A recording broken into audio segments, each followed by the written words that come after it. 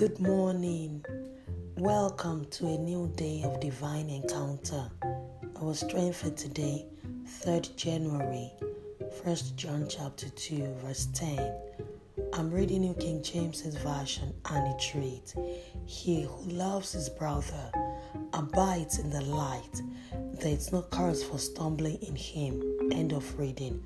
Until you grow in love, you may not grow in handling offenses.